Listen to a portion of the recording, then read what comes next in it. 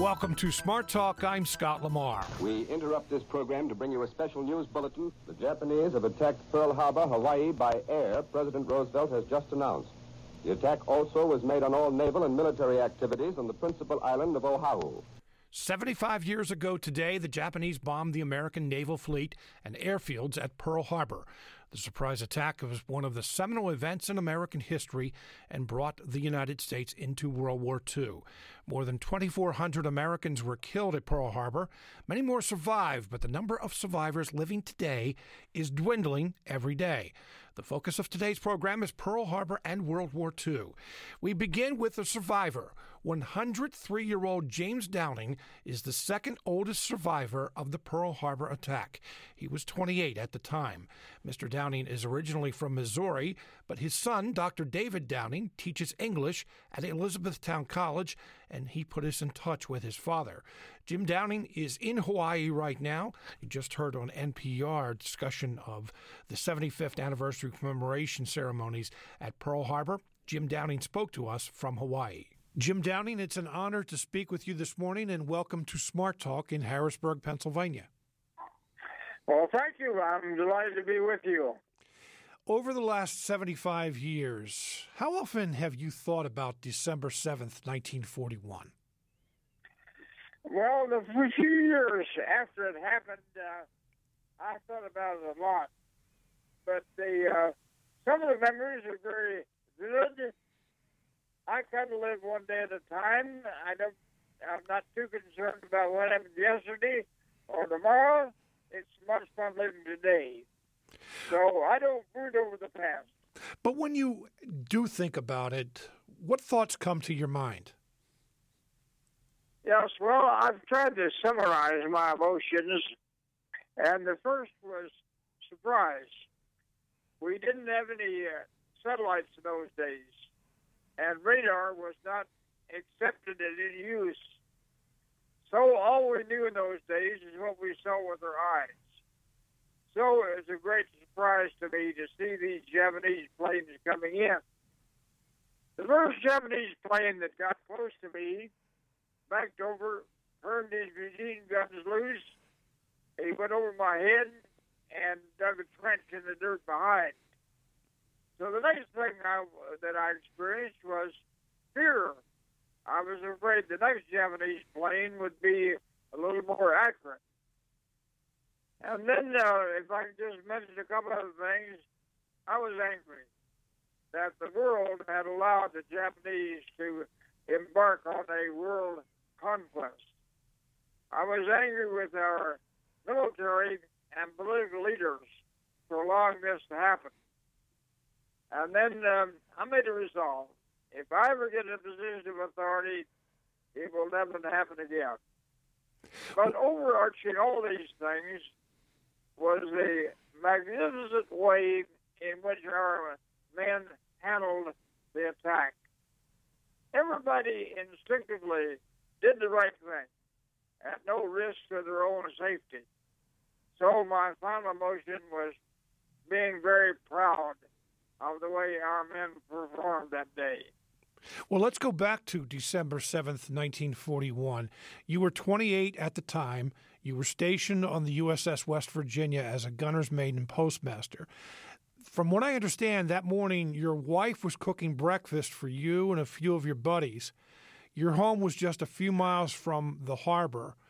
What happened? When did you realize that you were under attack? The first warning was the heavy explosions and the smoke.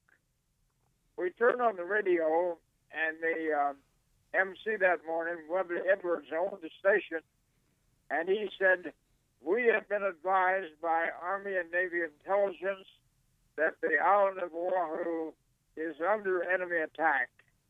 The enemy has not been identified." So then he said, "Well, keep tuned." A few minutes later, he came on and said, "The enemy has been identified as Japan." So we realized that after hearing that radio message that war was on, we needed to get back to our ships as soon as possible. So the other men and I jumped in the car and race down to to the harbor as fast as we get there. Once you got there, what did you see? The place where we lived was up in a valley, so we couldn't see the harbor till we got about 3 miles down the road.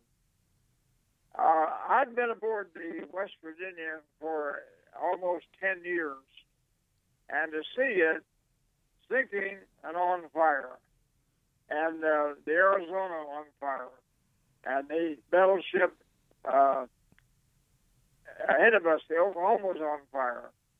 So I couldn't believe that they could do that much destruction in such a short time.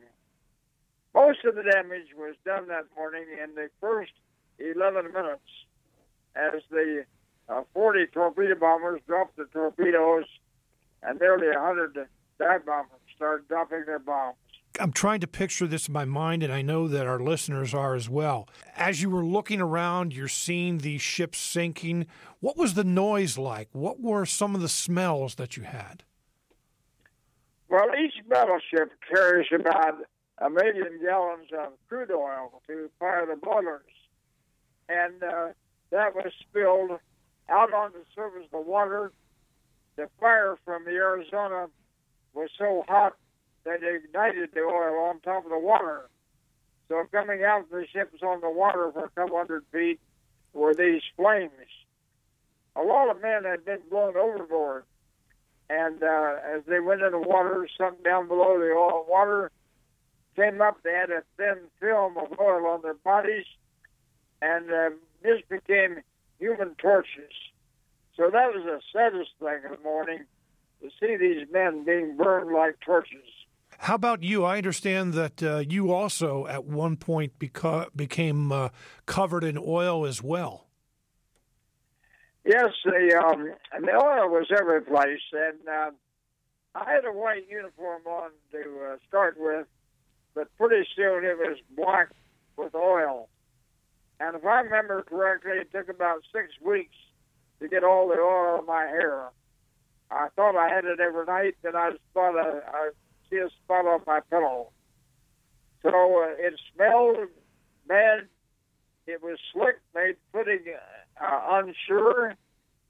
So that's something that I think we don't think about very often in the attack, is how awful that crude oil was.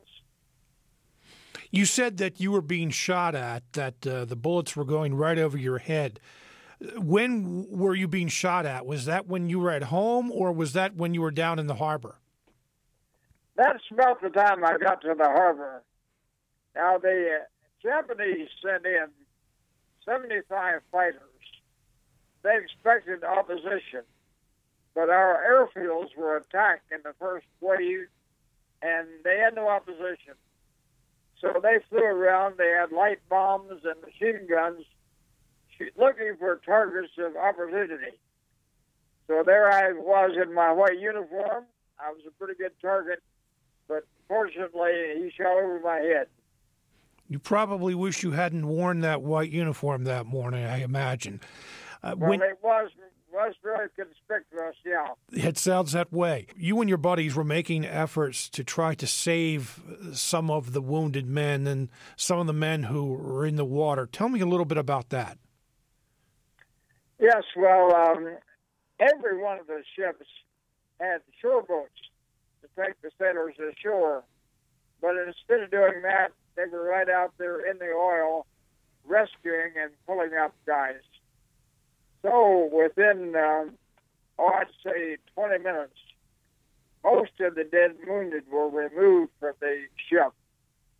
So that was one of the heroic things that happened that morning.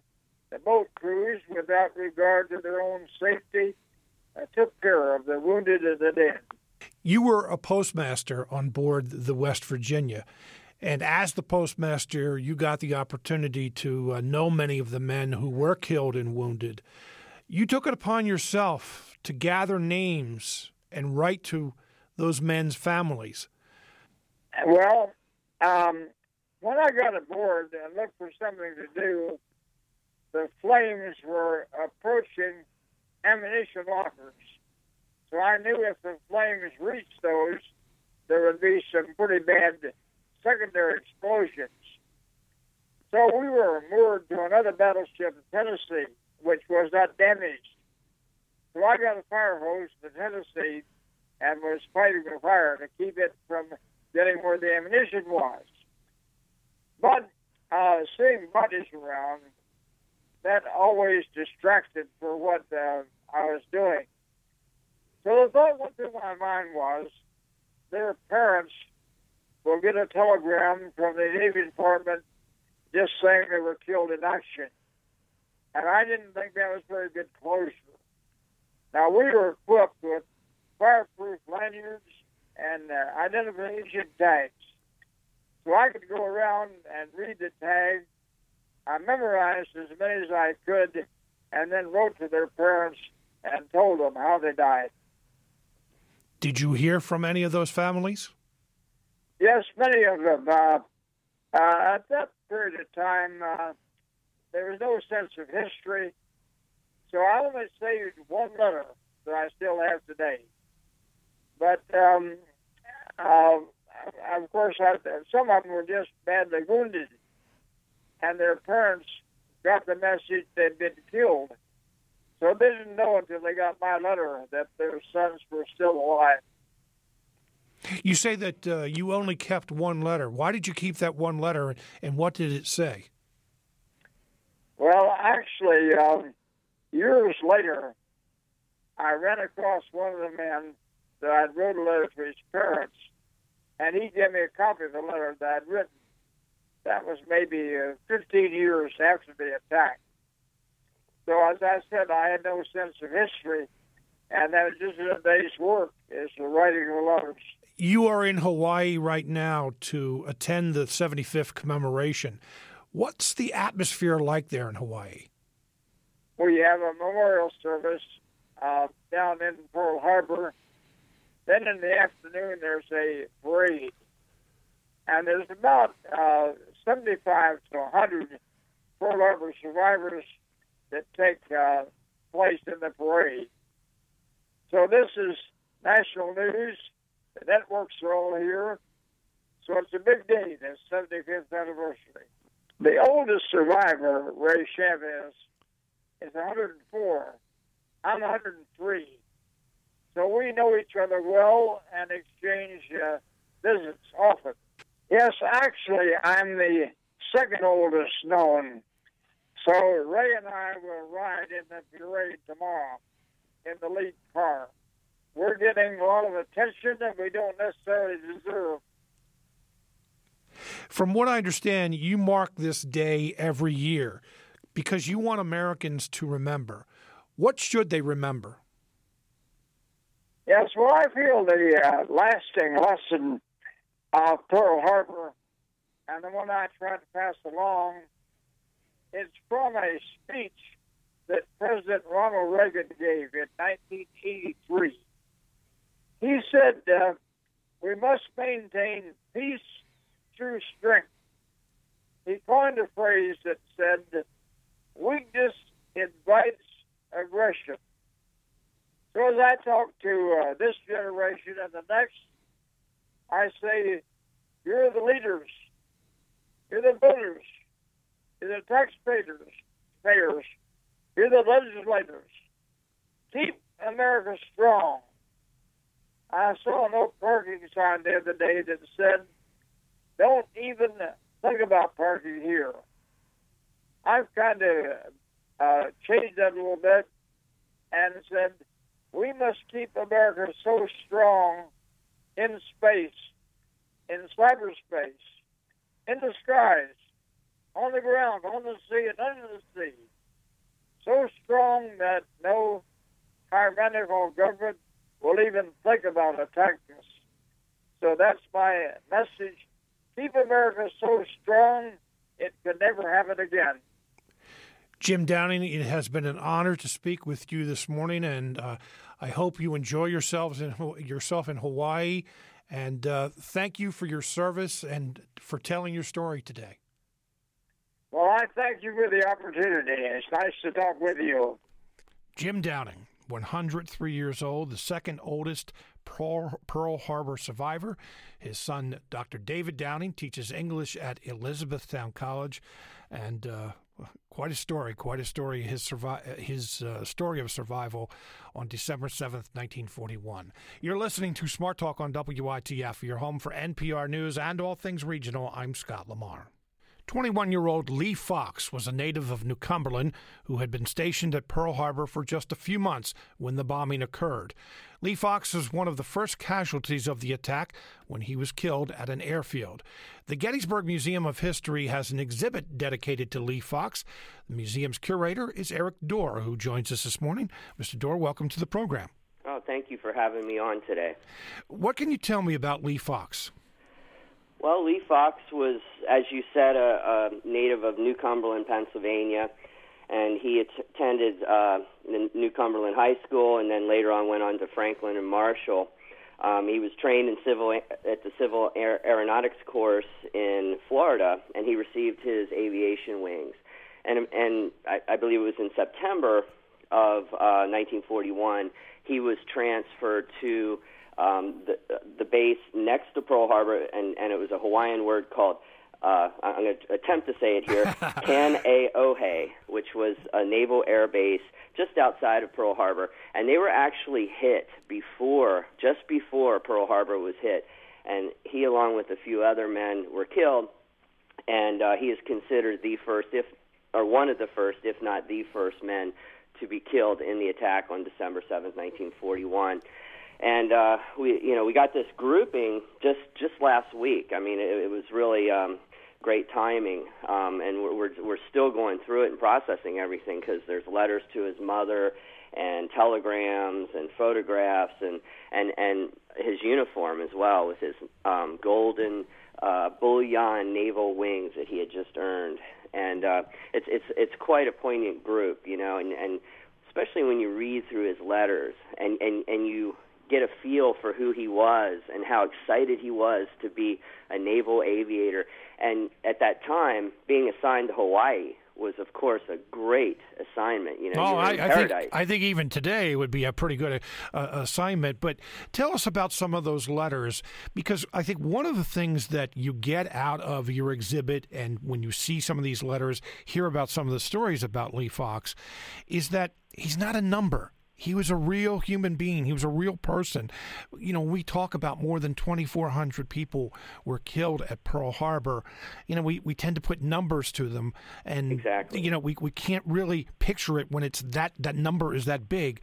But when you hear about this 21-year-old man who lived in our own backyard, and then you read about some of his opinions and his letters back home, tell us about Lee Fox, the person. Well, as I said, he seemed pretty excited to be in Hawaii, and some of the letters are pretty much what he's doing in his spare time. He's telling his parents that he misses hunting in Pennsylvania. One of the letters talks about that, how he missed hunting, but he picked up spear fishing in Hawaii, and one of the letters expresses how interesting spear fishing is, and how the fish come right up to you with the goggles that you wear underwater. So he's very excited about that. Another letter talks about getting a guitar. In Hawaii, everybody was playing ukuleles and guitars at that time, and he's taking up the guitar. And it appears he was trying to have an automobile shipped out there. I didn't know that was possible at that time, but he keeps talking in several letters about the old Ford and how he can't wait till it gets here. So apparently he must have at least been attempting to have his car shipped out there from Florida, because he was in Florida before Hawaii. And you get that feeling that here's a guy, 21 years old, who just he just earned his naval wings. He had the whole world ahead of him, and to be killed in such a tragic and unexpected way, it's very sad. And today, Pearl Harbor Day, or any of these big anniversaries, is a time when people can reflect on the Americans who made that ultimate sacrifice. And it's a day that the media does pay attention to that, and rightly so. But when you think about this stuff in other terms besides just numbers, as you said, it really, it really personalizes their stories. I've gone over to Normandy, and I've seen the cemetery over there, and you just see thousands of headstones. And I had the opportunity of going over there in 2015 with a veteran, and he said something that sticks with me, and I think about it all the time. He said each one of those headstones represents a man, but it also represents a family, because each one of those people who were killed also had a mother, a brother, a father, a wife, and the cost of war is just so, it's so colossal when you think of it. If you multiply each one of those crosses that you're seeing in any of these American cemeteries times however many family members they have, and what it does to people, it's very sad. And experiencing that with a real veteran. I got to say, I was listening to your conversation with the man that was on before me, and I believe he said he's 103 or something. Yes. And they really were the greatest generation. I mean, these guys were incredible, and being able to listen to these guys who did survive, and every one of them that I've talked to always says that, we weren't the ones that were heroes, we weren't the ones that did anything. It's the guys that are underground who are still over there are the real heroes. And the humility of that, how humble they are, and their words are just, Pearl Harbor Day is a day when people think about it, maybe once a year, where in my job I think about it every day. And I experience this every day with the artifacts we have. Part of our museum's mission statement actually is, to honor our veterans and tell their stories. And that's what we try to do. Well, Eric, can I interrupt you for just 1 second? That's one of the things that struck me about this is that most people, they think of Gettysburg and the Gettysburg Museum of History in particular, they think of Civil War. Why a World War II exhibit that focuses on, an area veteran? Well, the Gettysburg Museum of History is not just about Gettysburg and the Civil War. It's a history museum. We cover all eras of American history. And, of course, we do have a big Civil War exhibit that focuses around the Battle of Gettysburg. But we also have items from the presidents who have visited in Gettysburg. We have an exhibit on General Eisenhower, who, of course, lived in Gettysburg. And we have a big D-Day exhibit. But when we launched the D-Day exhibit several years ago, I started thinking, well, we need to represent the men that fought in the Pacific as well. And so we opened up a small Iwo Jima exhibit, and then we had the opportunity to get Ensign Lee Fox's archive here, and I immediately jumped on it because of his local connection. He's so close to Gettysburg. And so, the Gettysburg Museum of History isn't just Battle of Gettysburg and Civil War. We try to honor all veterans. So, Eric, your address for those who aren't familiar with Gettysburg but may be visiting soon, your address is what? 219 Baltimore Street, Gettysburg, Pennsylvania, and the website is www.gettysburgmuseumofhistory.com. And we have a very active Facebook page. So if you go on Facebook, put in Gettysburg Museum of History, we put historical posts up every day. We have about 116,000 followers, which is pretty good for a small museum. It sounds that way. Eric Dorr is the curator of the Gettysburg Museum of History. Eric, thank you very much for being with us today and telling Lee Fox's story. Well, thank you for having me, and God bless America. Coming up tonight at 9 on WITF TV, you could tune in to WITF TV for the program Remember Pearl Harbor. It's narrated by Tom Selleck. The documentary chronicles the personal stories of veterans and citizens who witnessed the surprise attack by the Japanese on the American Pacific Fleet on December 7th, 1941. That's tonight at 9 on WITF TV. Yesterday, December 7th, 1941, a date which will live in infamy.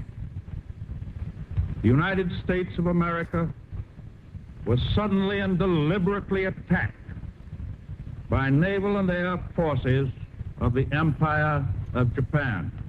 4 battleships were destroyed or sunk during the Pearl Harbor attack, the worst being the USS Arizona. The USS Pennsylvania was in dry dock at Pearl Harbor, a short distance away from the Arizona and the other battleships. The Pennsylvania was damaged in the attack. 24 crewmen were killed and 29 wounded. The State Museum of Pennsylvania is commemorating the 75th anniversary of Pearl Harbor and the 100th anniversary of America's involvement in World War I with an exhibit entitled Pennsylvania at War, the Saga of the USS Pennsylvania. Robert Hill is the exhibit's curator. Bob, welcome to the program.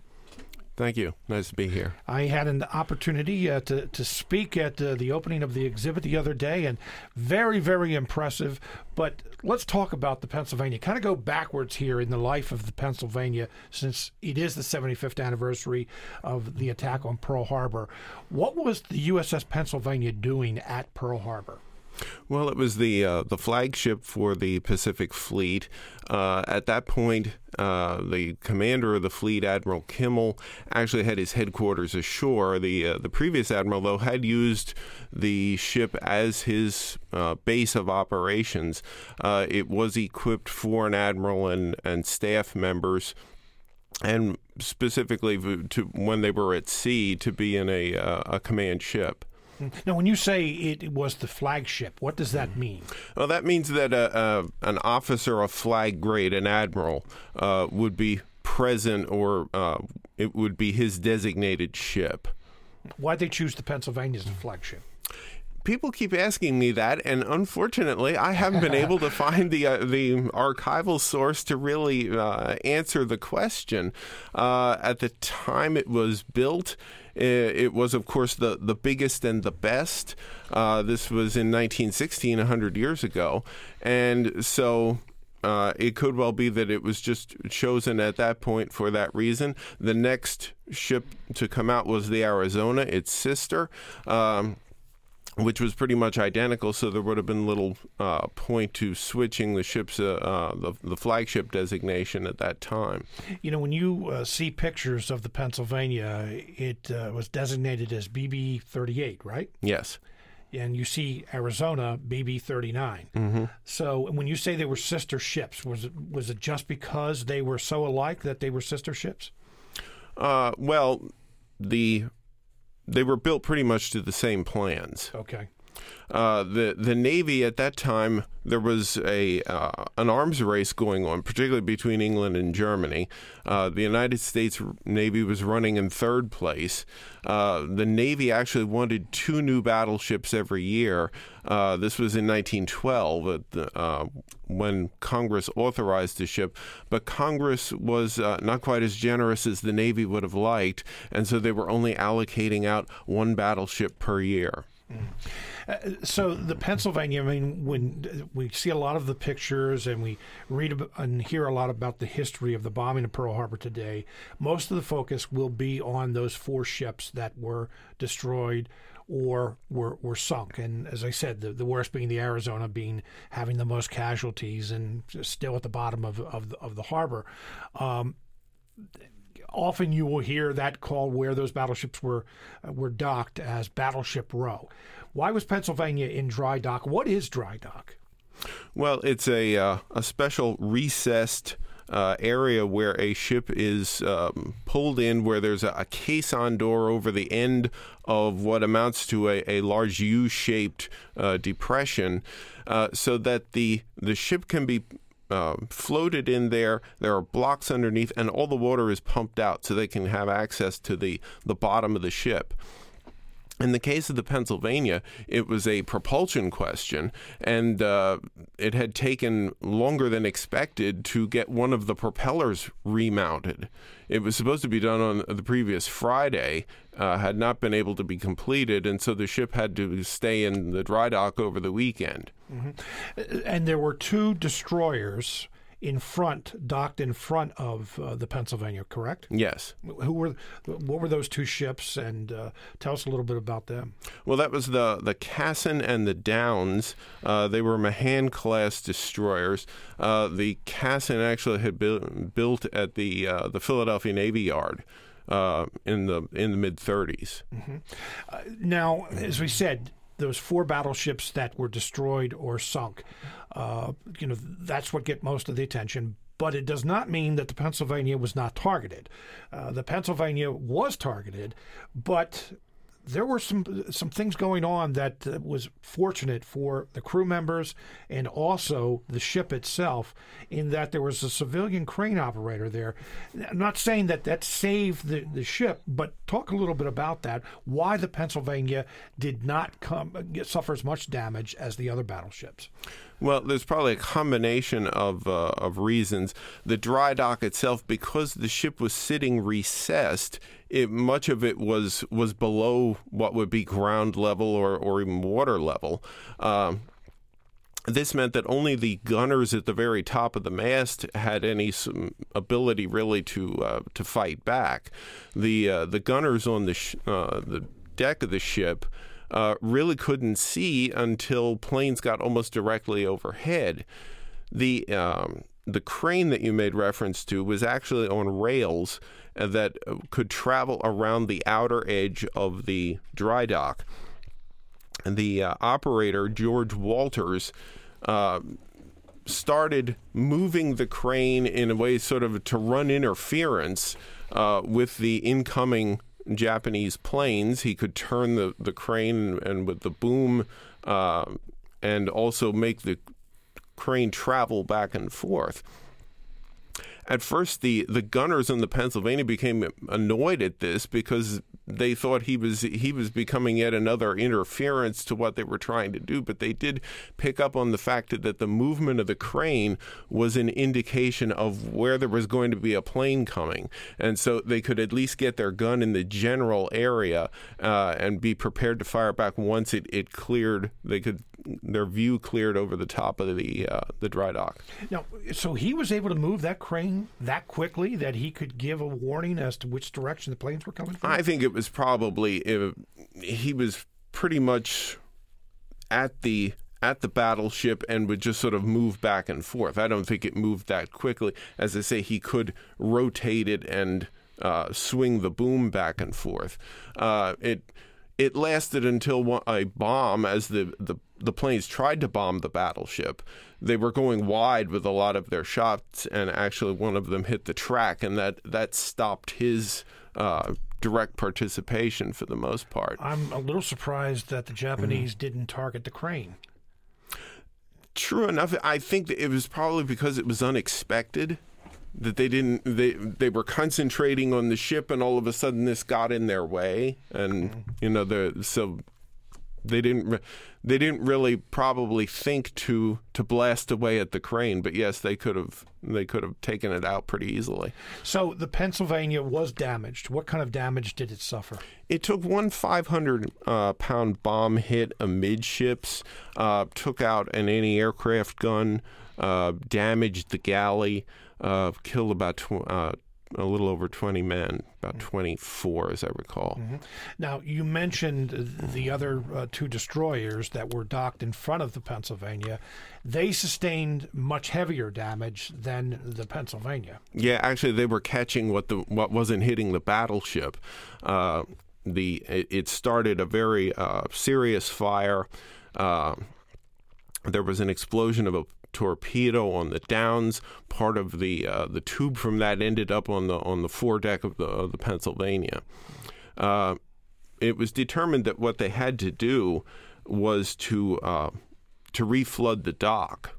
There were 2 reasons for this. One, it was realized that if the Japanese managed to get a hit in on that caisson door that was holding up back the water, the surge would in essence pick the battleship up and just crush the destroyers in front of it and not do anything any good.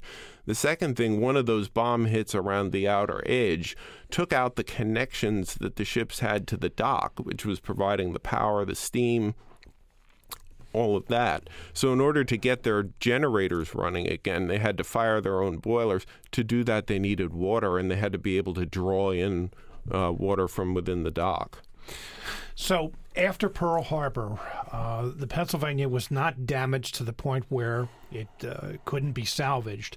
It went to San Francisco for repairs, and then, unlike World War I, during World War I, and since we're focusing kind of on World War II today, can't get a whole lot into World War I, but during World War I, the Pennsylvania just cruised, kind of patrolled the east coast of the United States because it was considered too modern.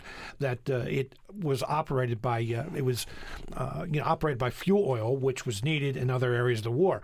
But unlike World War I and World War II, after those repairs at San Francisco, what was the job of the Pennsylvania at that point? Well, it patrolled in the area between the West Coast and Hawaii for most of 1942, and then beginning in the spring of 1943 with the response to the Aleutian Island invasion and the retaking of that, it began the mission that was going to occupy it for the rest of the war, which was providing fire support for these island invasions across the Pacific, doing an initial bombardment, softening up beaches, any discernible targets that were out there would be hit, and then as the soldiers or Marines went into these islands, they would, of course, encounter camouflaged bunkers, that sort of thing.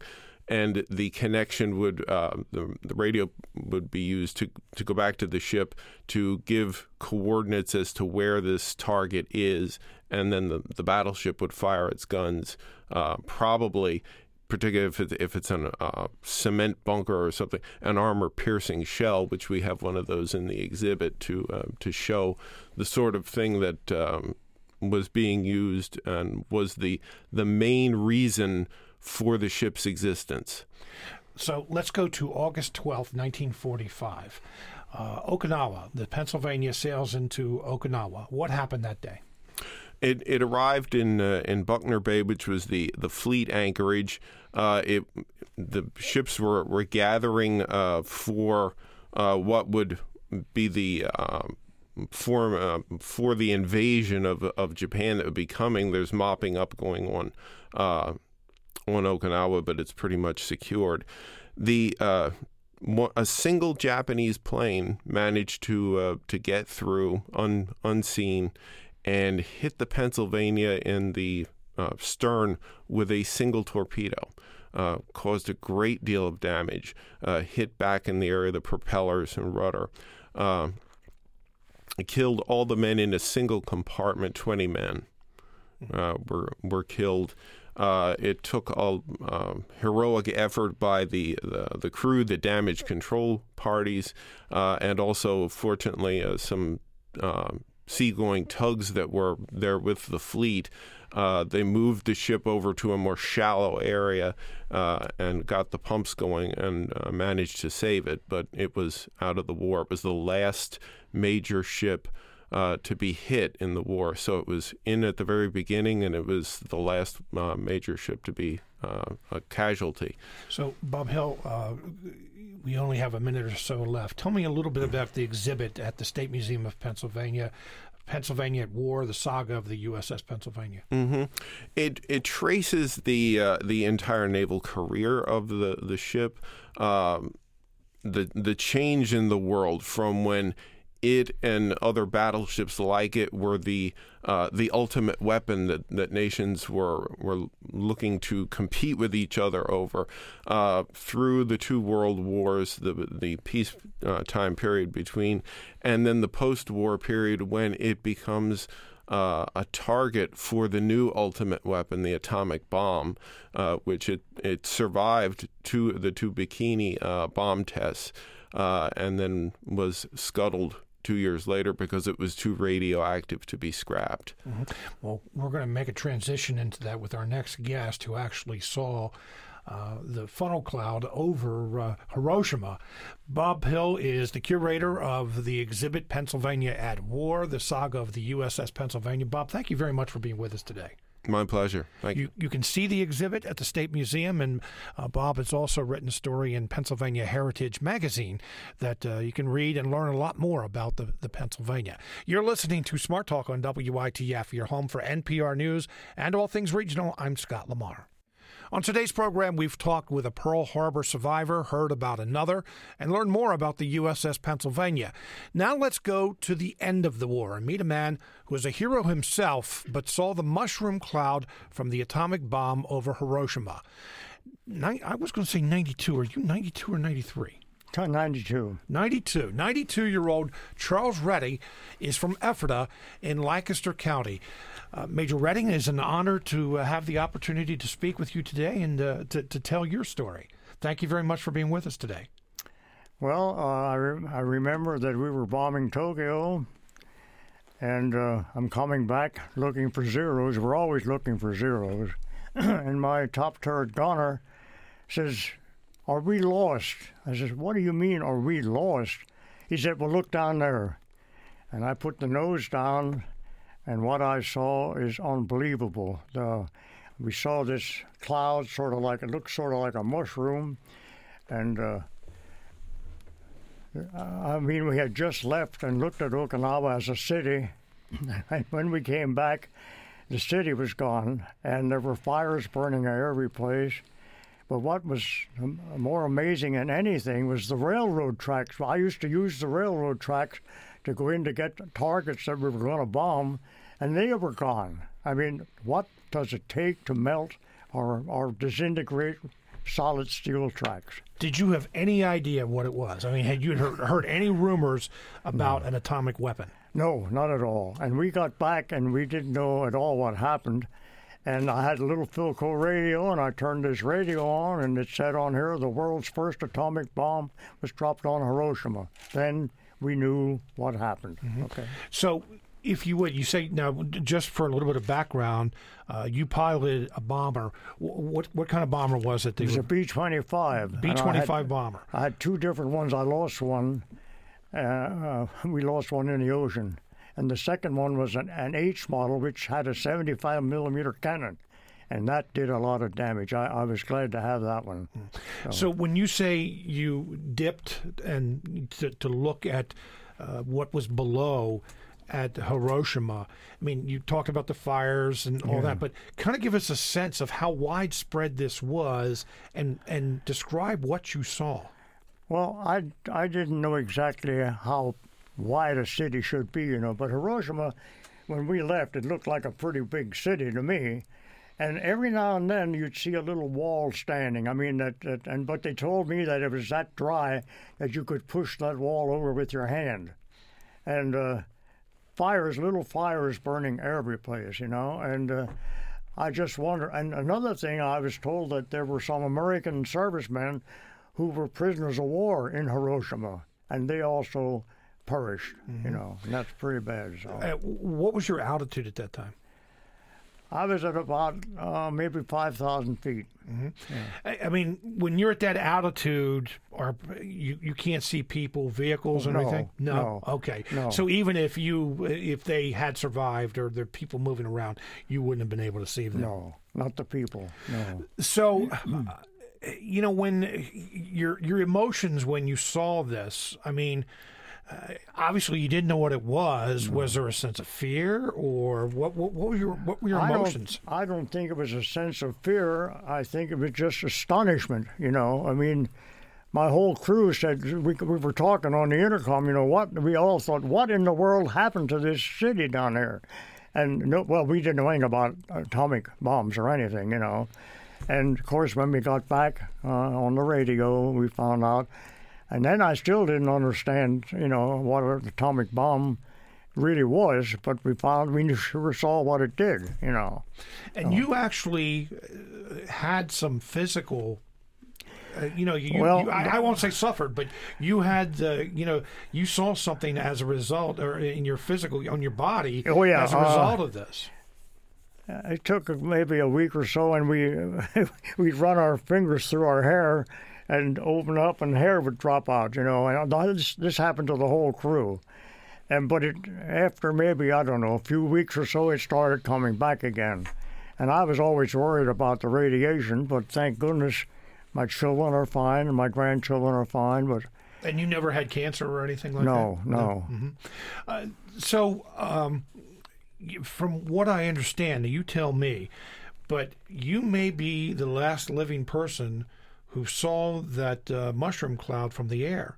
Do you know whether that's correct or not? There was a man from Denver. Denver in Lancaster County. Yeah, and he... tell this story. This is amazing. Yeah, his first name was Don, but I'm terrible on names. I forgot his last name. But we used to swim together at the Ephrata Rec Center. And he was in a B-24. I was in a B-25. I saw the bomb, the cloud to my right. He saw it to his left. Therefore, we must have been only a few miles apart, both coming back from Japan. And we got to talk about this, and he said the same things that I did, He couldn't understand either what in the world happened, So. But Don passed away? Yes, about a year ago. You may be the last living person who saw it from the air. Wow, yeah. I miss my crew. Every time that this time comes around in the year, I think of my crew a lot, You didn't lose a member of your crew, did you? No, we were the only one that didn't lose a member of the crew. So, how did that happen? Well, you flew 69 missions. They told me that I flew the bomber like a fighter plane. and how was that? Well, I used to try to outmaneuver everything I could. I wonder, when you saw that mushroom cloud, were you still worried about seeing zeros at that point? Yeah, you're always worried about seeing enemy aircraft because we also, dropped torpedoed with the B-25, and that's a little dangerous. Well, so you actually did see zeros in the air. Tell us about that. I mean, it's not a dogfight because you have a much larger plane. I don't want to talk about that because I saw a lot of my buddies get shot down, okay? And that brings back very vivid memories, which I don't really like to talk about, okay? But I did read a story when, you said that going into the war, that, like anyone who had compassion and as a human being, that you really were concerned about having to hurt other people, how to kill other people. I was. But there was one incident in particular that I won't say you got over it, but it helped you to understand why you were doing what you were. I hated to think about having to kill people, but one of the pilots parachuted. And as he's going down, a Zero came and killed him, machine gunned him while he's coming down. And then I became what you call a professional killer. I decided I wanted to kill as many of them as I could. And I'm sorry, but that's the way I felt. I imagine that there were a lot of people who kind of had the same mindset. That's against the Articles of War. I mean, to shoot a man in a parachute. And I saw him slump, and I knew that was it. So, you did fly 69 missions. Where did you spend most of the war, and what were those missions? Well, we started out in the Gilbert Islands, and we did Truk, Woji, Maloelap, Kwajalein, Majuro. All these islands are held by the Japanese. These were our targets in the beginning, and then we helped take Okinawa. And then from there on, we did all the rest of our missions bombing Japan. So, actually, and you mentioned earlier that you were bombing Tokyo on your way back when you saw the bombing of Hiroshima. How far into the bombing of Tokyo, how many days or whatever, were you there from the beginning, the bombing of Tokyo? Yeah. One thing, we were never allowed to bomb the Emperor's castle. Really? Nope. They said that would make him some kind of a hero, A martyr. And, a martyr. And it's probably good we didn't because the aerial photograph showed that they had rings and rings of anti-aircraft protecting him. So that would have been a real hot mission. Well, speaking of anti-aircraft fire, I mean, most of us get this from what we've seen in movies. What is it like when you're in a B-25 and you're all you see is a puff, a sort of a puff, and they're all. You try to change altitude when you see puffs getting close alongside of you.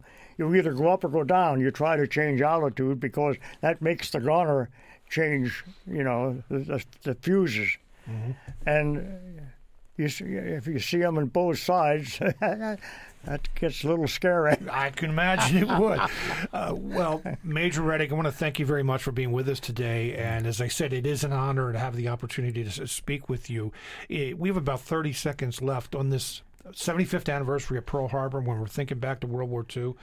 When you think back, and do you have a message that you leave with people who ask you about the war?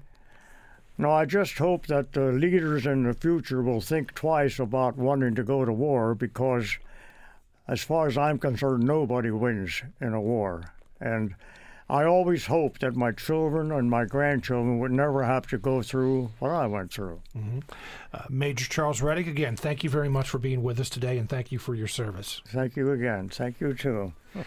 Coming up on tomorrow's program, we have Joshua Johnson, who is the host of the new program 1A that will replace the Diane Reeves show next year, early next year.